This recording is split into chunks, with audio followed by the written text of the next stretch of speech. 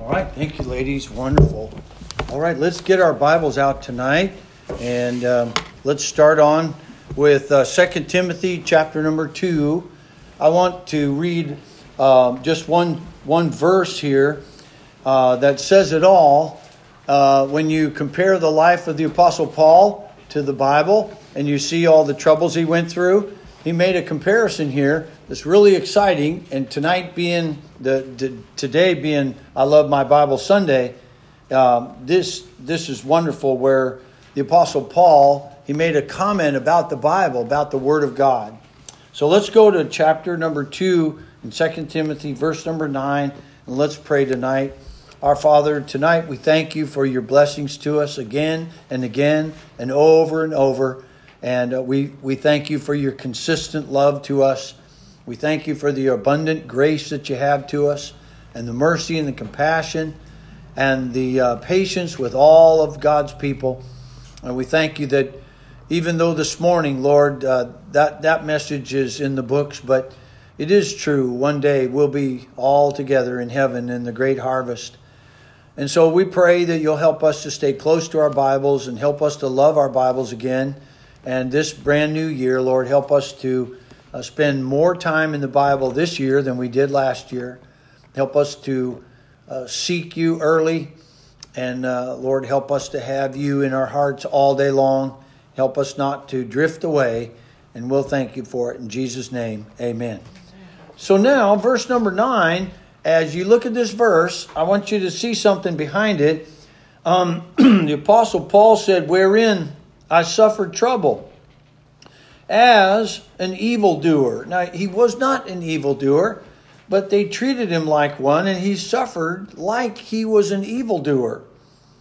And we know that the Bible says, even unto bonds. Now, that word bond in the Bible, that is what happens when you're in prison, and the word bound, you are in bonds, and you're being held in prison with shackles or stocks or whatever the Bible says. So he said this, he said he suffered trouble as an evildoer, and even unto bonds, meaning he was in prison and jail. He went to jail for Jesus over and over again. Every time they could slap him in jail, they put him in jail. How embarrassing would that be? I don't know very many preachers that went to jail. I know Lester Roloff was put in jail as an innocent man. And the Lord blessed him. By the way, just real quick, Jack Patterson told us a story about the cell that Lester Roloff was in. And for 3 days, I think he was in jail because he wouldn't recognize that the state of Texas wanted to shut down his Christian school and his dormitories. But anyway, they put him in jail, and he began to sing in jail. And he was just a wonderful, wonderful man of God. He was so powerful. And we've got all of his tapes, and I just love listening to. He had the girls singing. So they would visit him in jail, and all the prisoners on that floor used to listen to him sing. So when he got released from the jailhouse, the jailer there at the Nueces County Jail in Corpus Christi, Texas, he forbid anybody else to go into that cell. They wouldn't put any criminal in that cell. You know what he said? That's the holy man's cell right there. And they kept that without anybody, prisoners going in there for I don't know how long, but just because he was in there. So there is times when people go to jail for nothing. They are incarcerated. By the way, Jesus was put in what you'd call bonds. They arrested him. And so don't think that the world is just going to treat Christians all lovey-dovey all the time. But the fact of the matter is that he suffered trouble as an evildoer, even unto bonds. And so they arrested him several times. In fact, Ephesians, Philippians, Colossians, 3 of our Bibles at least were written from a prison cell. And this isn't the United States jail stuff. This is big time. This is a Mamertine prison. This is when the Romans put you in jail. And Paul's in there in Philippians rejoicing and praising God and singing. And so what Paul's saying here is he had to go to jail. He had to go to prison for no reason other than just standing up for Jesus. But he said this about the Bible. But the Word of God is not bound. Do you see the power in that statement? That our Bible is so powerful, you can talk about it anytime you like. If you do it in the right way, your boss can hear about Jesus. Anybody can. You can talk about the Lord. You can talk about God. You can quote Scripture. You can be nice to people. And you can love people. And you can share the gospel with them. How many, down where you work, there is literature all over the place, whether it's a magazine or a periodical or the newspaper. How many have seen those types of literature where you work? Okay. You can have a Bible. You can have a Bible where you work. You can take your Bible with you. If they have a newspaper on the desk, you can have a Bible on the desk. We just need people to have some courage. Amen. Yeah, how many are not excited about losing your job? You brought a Bible to church. That's good. But that's only the beginning. Amen. I mean, there's a story about our old pastor in Jacksonville. They had a little girl in the church there. She was a bus rider, and she was crying one day. And the Sunday school teacher, asked her what was wrong, and she was, "I'm scared to go to school tomorrow, and because I got in trouble." And she said, "What'd you get in trouble for?" "Well, I took my Bible to my school," and she said, "Well, that's okay." And the little girl said, "No, I got in really bad trouble. The teacher told me I couldn't bring my Bible to school." And so she let it be known to the leadership of the church, and the word got back to the pastor, and he called up the mother of the daughter, and he went to their home and talked about it and found out that, this high school or grade school principal told all the kids they couldn't bring their Bible to school. And so he said to the principal of the school that he'd like to have an appointment. So he made an appointment to go to the school and talk to the principal. But just for good measure, he brought along his lawyer. And so he sat down in the conference room with the school principal, and he said, "I understand that you have made it very clear to the students that they are not to bring their Bible to class." She said, "Yes, that's our rule."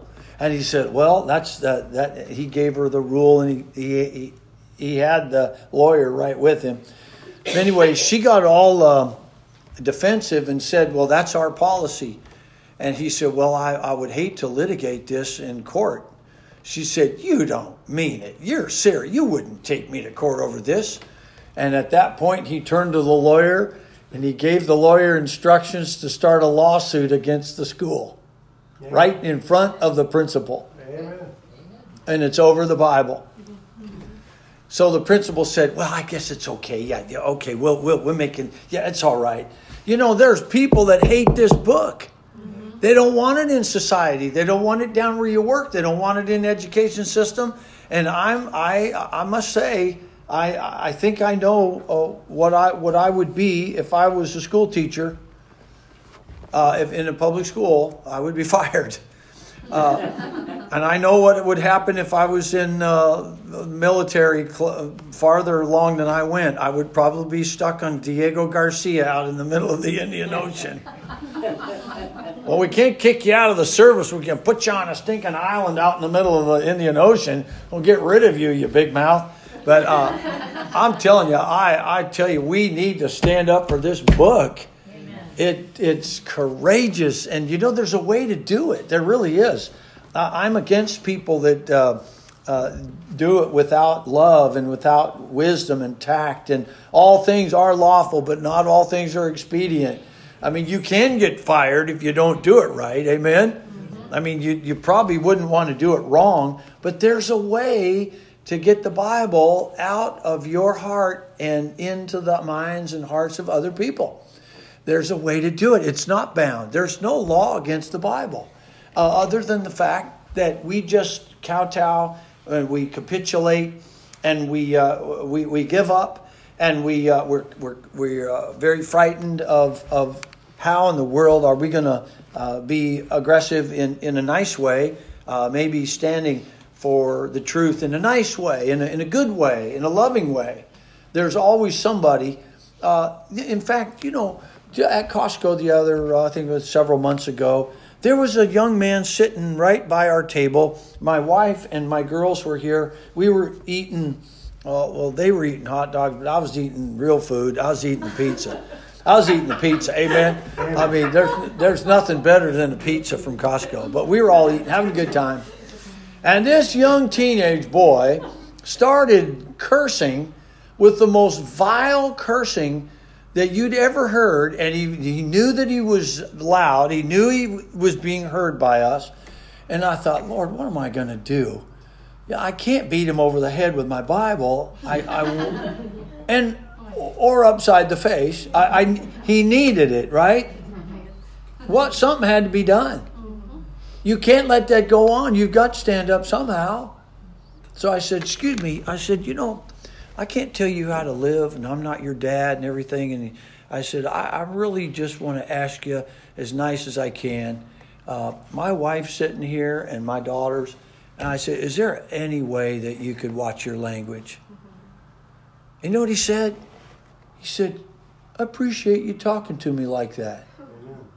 He said, I'm sorry. Thank you. I'll stop. And he stopped talking like a sailor. And I thought, I must have done something right. Instead, you dirty sinner, you wicked man, you're going to hell. Have you ever met people like that? That ought not to be your best friend. You just... And I've been around people like that. And I love them. They're going to heaven, but that's not the way you do it. Amen? There's better ways to get to God. But the Word of God doesn't have any boundaries to it. And tonight, I think our country's made some big mistakes. They've drifted away from the Bible. And I'm not saying that our country, as much as Christians have, if Christians stood up for what we believe, we would find that doors would open up before us. And God would make a way for us to be in leadership. When the righteous are in authority, the people rejoice. But when the wicked rule, the people mourn. And so it's really up to us as Christians to live out our Bible, to live right there. There's the book. Do what it says as best you can. I mean, it's right there. You can live your life, a wonderful life. It's just do we want to? And I think a lot of Christianity today in our country just decided that, well, it doesn't matter what the Bible says. We don't really care what the Bible says. And that attitude is permeating our country in Christianity, in church circles. But the Bible does matter. It does matter what this Bible says. It really is the guideline for our lives. And we should all have a humble attitude toward what God said. Brother Carlson today, you were talking about how Job just kind of pressed God. He was in his humanity, and God had to just tell him, you don't run everything. That's right. I run everything. God runs everything. And for what he says is so important for our lives, we should care. Have you ever been at odds with God? Please, if you ever have, just remember how you felt. We ought to be shocked. Oh, am I wrong about that? Did God say something different than what I feel? I don't care if it's how you raise your kids, or if it's how you treat people, how you deal with money, or your personal life, or your entertainment. The Bible is the key to the whole thing of being happy as a Christian. It really is. So our country, I would say Christians in America, we've really seen some terrible things happen. Number one is in 1962, there's decisions by the Supreme Court that I believe are almost impossible to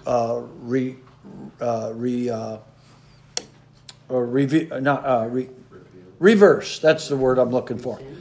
Almost impossible to reverse. In 1962, the Supreme Court had a case, and they determined that there would be no official school prayer. Let me read you their finding. So it said, quote, the prayer in this case, this is what the school was doing. They said, let's have prayer in the morning before we start class. And this is their prayer. You'll agree with this. Quote, Almighty God, we acknowledge our dependence upon Thee, and we beg Thy blessings upon us, our parents, our teachers, and our country. Amen. What in the world is wrong with that? That's, you know what they said? Well, we don't want to hear that prayer. We don't want anybody praying like that in a public school. And the Supreme Court completely blew it there. Nobody was forced to pray. Nobody had to do it. It was just that the school, being run by the federal government, had to capitulate to these people that Engel versus Vitale. They wanted no official school prayer. Now, some might say, well, yeah, I agree with that. That's fine. That's fine. And my problem is not whether or not people want to pray, but nobody was ever forced to pray. Nobody was ever pressured to pray. How long did that prayer take? Let's see. Somebody time me, okay? All right, this is what the Supreme Court said you can't do. All right, I'm going to start in about 5 seconds, and you time me. Ready, begin. Almighty God, we acknowledge our dependence upon Thee, and we beg Thy blessings upon us, our parents, our teachers, and our country. Amen. Less than 10 seconds. What in the world were they thinking when they made a federal case out of that? You see how people didn't want that Bible in their lives? That's what we're dealing with. There's nothing wrong with that. Then in 1963, there was another Supreme Court case against hearing and sometimes reading portions of the Bible. Just reading it and hearing it was against the law. So here's the thing. 25 states out of the 50 in America in 1963 had laws that said it's optional. So they made laws in the states. They gave the permission to the schools, the local schools, and they said, it's optional. You can do it or you don't. We don't care. You can read the Bible in the morning, no problem. It's up to you. So they gave the teachers the prerequisite or the prerogative to go ahead and do it if they wanted to. They didn't have to. It wasn't a law. And then the other 25 states were actually neutral on it. So 25 states said it's optional. 25 states said we don't even want to deal with it. It's not an issue. And that went to the Supreme Court. And now you can't read the Bible in a public school. A teacher cannot take your Bible and read it out loud in a public school, or they'll be in violation of the Supreme Court. Unconstitutional. Boy, I wish people would get back to that Constitution and read what it said. You know how many times the Lord is mentioned in our Constitution and in the preamble and all the official writings of our nation? Do you agree then that our country is kind of drifting away from the Bible? It's sad, isn't it? But you know what? You can't bound the Bible. You can't bind it up. It's not going to be put under a constraint. The Guinness Book of World Records shows that the best-selling book up to 1995 in the whole entire world was the Bible. I don't have statistics for up to date today after the last 20 some odd years. But I know that you know what's creeping up pretty close to it is that Harry Potter book, the Harry Potter novel system. Why is that selling so much? Why are all these novels selling so much? Why is it that people's minds and hearts are drifting off into that? You know what? I don't think it's a sin. I'm not saying it's a sin. There's all kinds of fun things. I go to the fair once a year, you know. I don't think it's a big fat sin to go to the fair. But, you know, my mind's usually not on the Bible when I'm watching cotton candy being made. And when I see those guys walk by with that steak and fries, I say, oh, I'll read my Bible later. You know, I like to go to the fair ones. I'm not saying it's all a sin. Don't think that of me. It's not true. But we need the Bible and we need to read it more. Amen. That's why every year I say, hey, if you'll read the Bible, I will give you a steak dinner. And it's starting. I hope you've started already. But the Guinness Book of World Records says that the number one book in the whole world up to 1995 was the Bible. The Bible is not a novel. The Bible is not a fairy tale. The Bible is not a newspaper. You're not supposed to treat the Word of God as if it's just a periodical sitting on your coffee table. Amen. It's supposed to be when you need help and your heart is broken and your life is a mess and your marriage is going bad. You need this book. Yes. You can't live without this book. God said you can't do that. You go ahead and eat all the gourmet food you want, but that's not going to do you one bit of good if you don't read the Bible. Man shall not live by bread. I'm not against health food, except for I don't eat it. But I'm actually I think you ought to be healthy if you can, if you want to be. But you know these vitamin stores, I would say there's probably more GNC stores than there are Bible stores. There's more health food nuts in this world going about trying to be healthy. Man, some of the stuff that they want to be healthy with will kill you.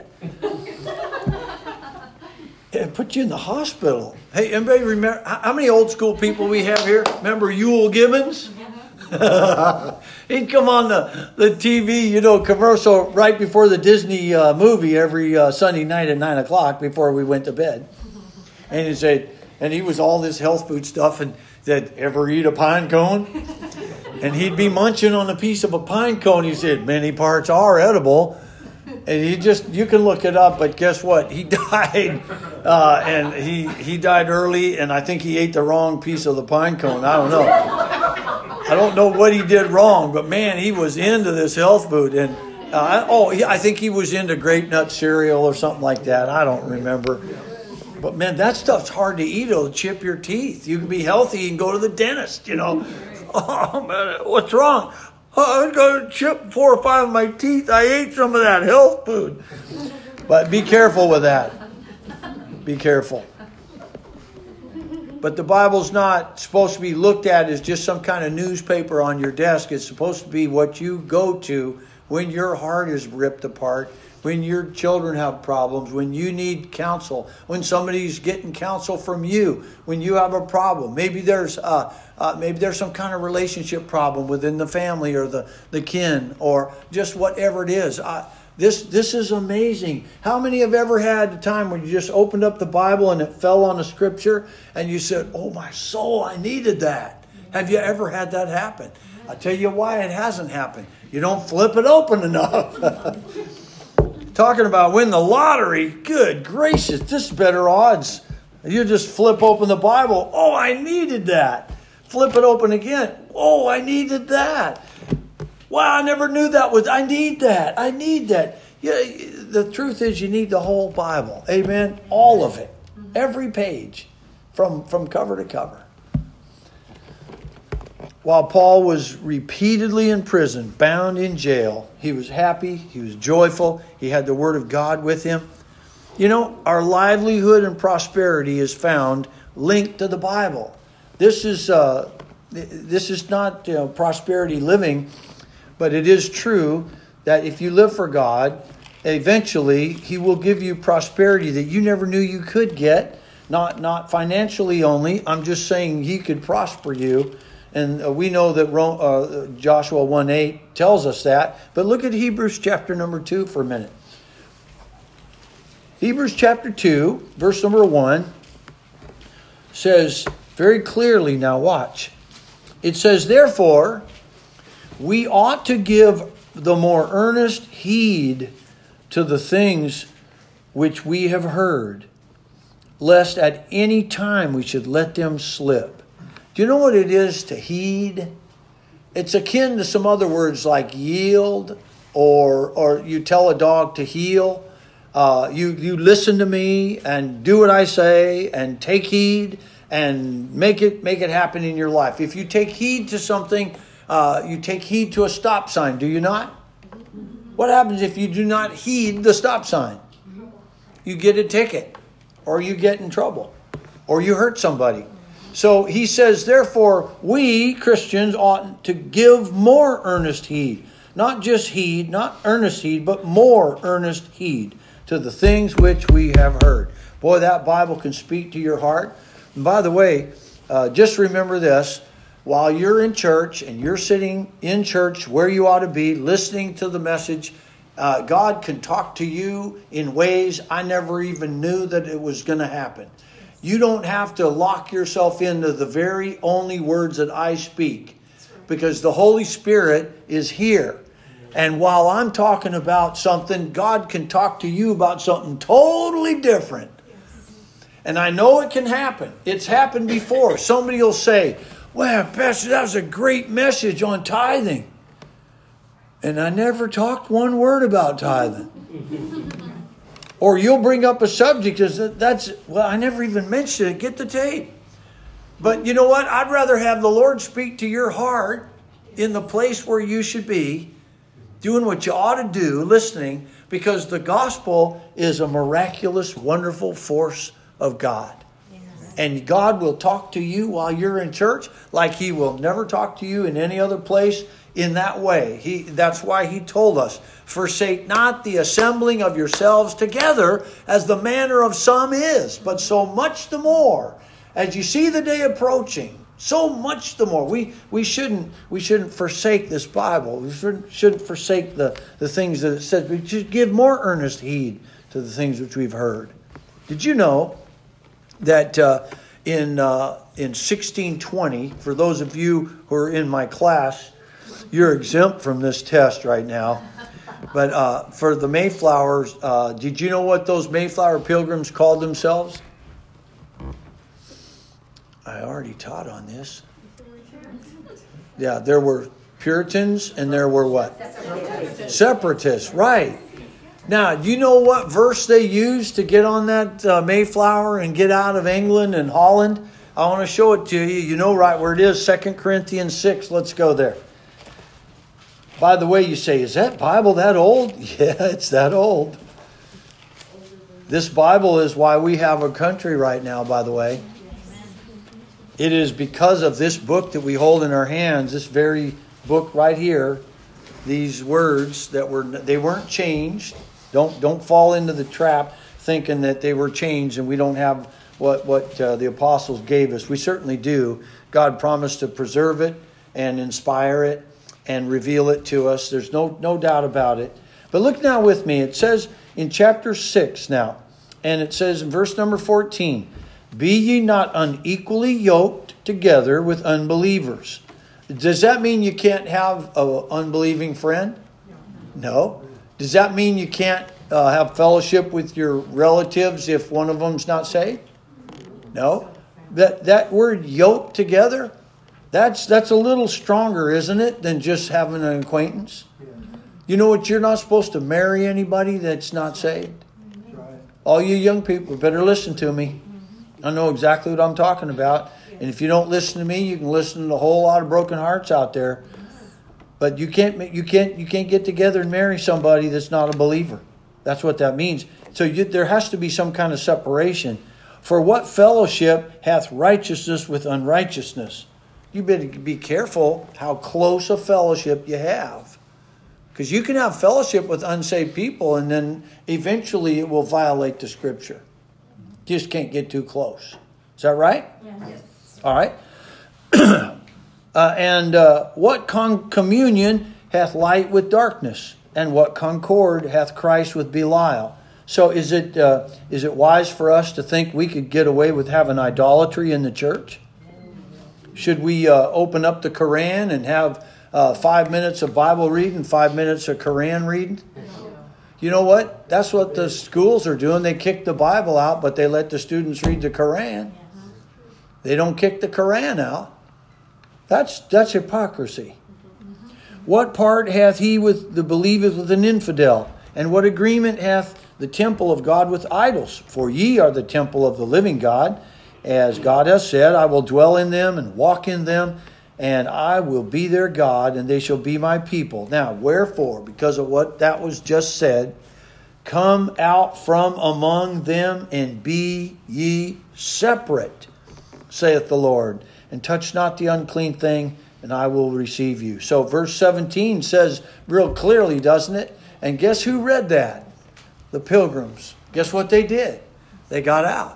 They got out of all those churches. They got on that ship and they came over to America, started a new colony, and the rest is history in American history. Did you know that Abraham Lincoln had a Bible? Did you know that it's in Springfield, Missouri? I believe it's in the museum there. Did you know that Bible was wrapped up in a family's belongings? Well, when Mary Todd Lincoln had the funeral, she gave the Bible to the preacher that conducted the funeral for Lincoln, and then what he did was he kept it in his family, and the great granddaughter had Lincoln's Bible in her house.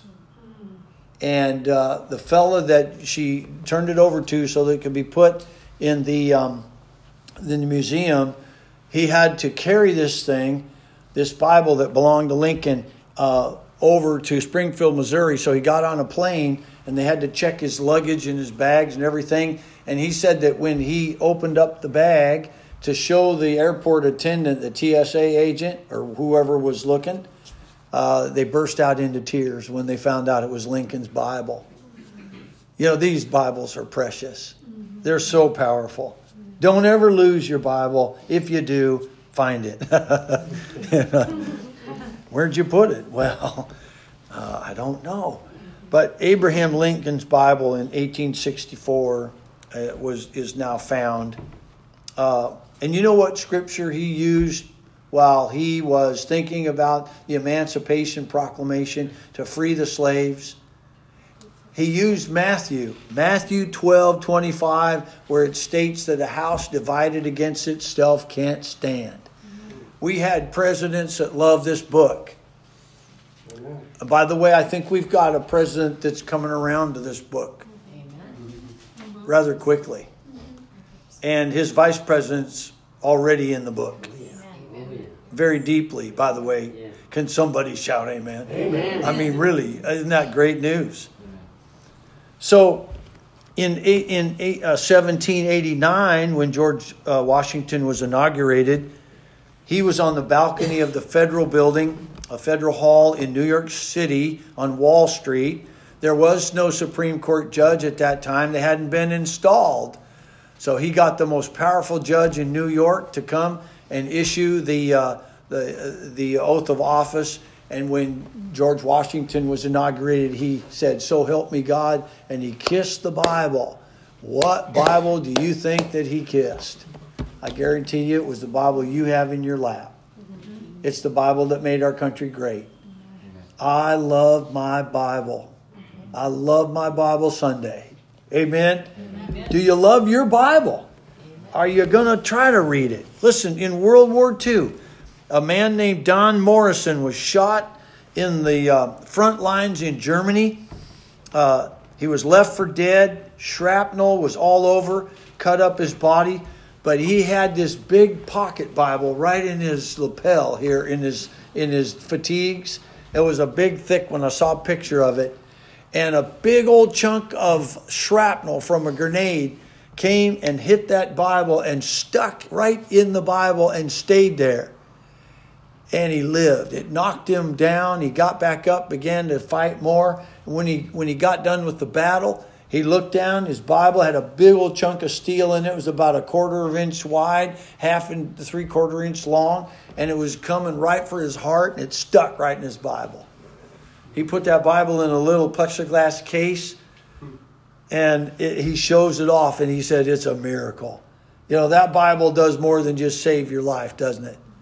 Isn't that amazing how God would let that happen? That's happened in the Civil War. That's happened in Korea. That's happened in World War II. And there's all kinds of stories, if you look for them, where the Bible, and which Bible it was, in Iowa, a veteran died named John Phillips, and he was in the Battle of the Bulge in France. And when he got into the Army, Roosevelt had printed up a bunch of Bibles to give to all the soldiers and sailors. And he personally had a copied signature of his signature, in all the Bibles. So John Phillips, in the Battle of the Bulge, he had the same thing happen to him. It was cold and it was snowy, and a German ambushed him. He said they were in the trees and behind him and the side of him. He got shot 5 times, almost died. The 5th shot, the very last shot, guess what that hit according to the message? The Bible. What do you think it hit? The Bible in his pocket. And he's got the Bible open and sees where the bullet stopped in the Bible. It's just amazing. Now, it's not going to happen to everybody, but I think this. We have a wonderful opportunity this year to put everything aside for a while, cut out a little more time with things that you use, things that you do, your lifestyle, your routine, your habits. Cut out some of that and get alone and get into the Bible. I don't know if you're like I am, but sometimes I say, boy, this is overwhelming. I feel like I got to read it all. And my wife says, well, you study and don't feel guilty about not getting all the way through it. And I think, yeah, but I want to buy myself a steak dinner. But anyway, it's just wonderful. Cut out some of the things in your life that will help you and spend more time in the Bible. It may take, how many, you have a photographic memory, it's just having trouble developing the film. Right? Your brain is an amazing tool. It's amazing. It's a muscle. It's actually, if you practice at something, your brain actually converts your whole life over to that way. And then your brain expects it. And your brain actually is, it's almost like it's, programmed to do these things. And so if you program your brain, it will do you good. If you program time for reading, you'll get into the habit of it, and your brain expects it. My goodness, when I smell coffee at certain times of the day, my mouth waters. Is that anybody like that? I mean, how many like? Yeah. Same thing with tobacco. No. If you don't let me joke, I quit. Okay, come on. It was funny. It's not in the joke book, but it's funny. All right. Anyway, but yeah,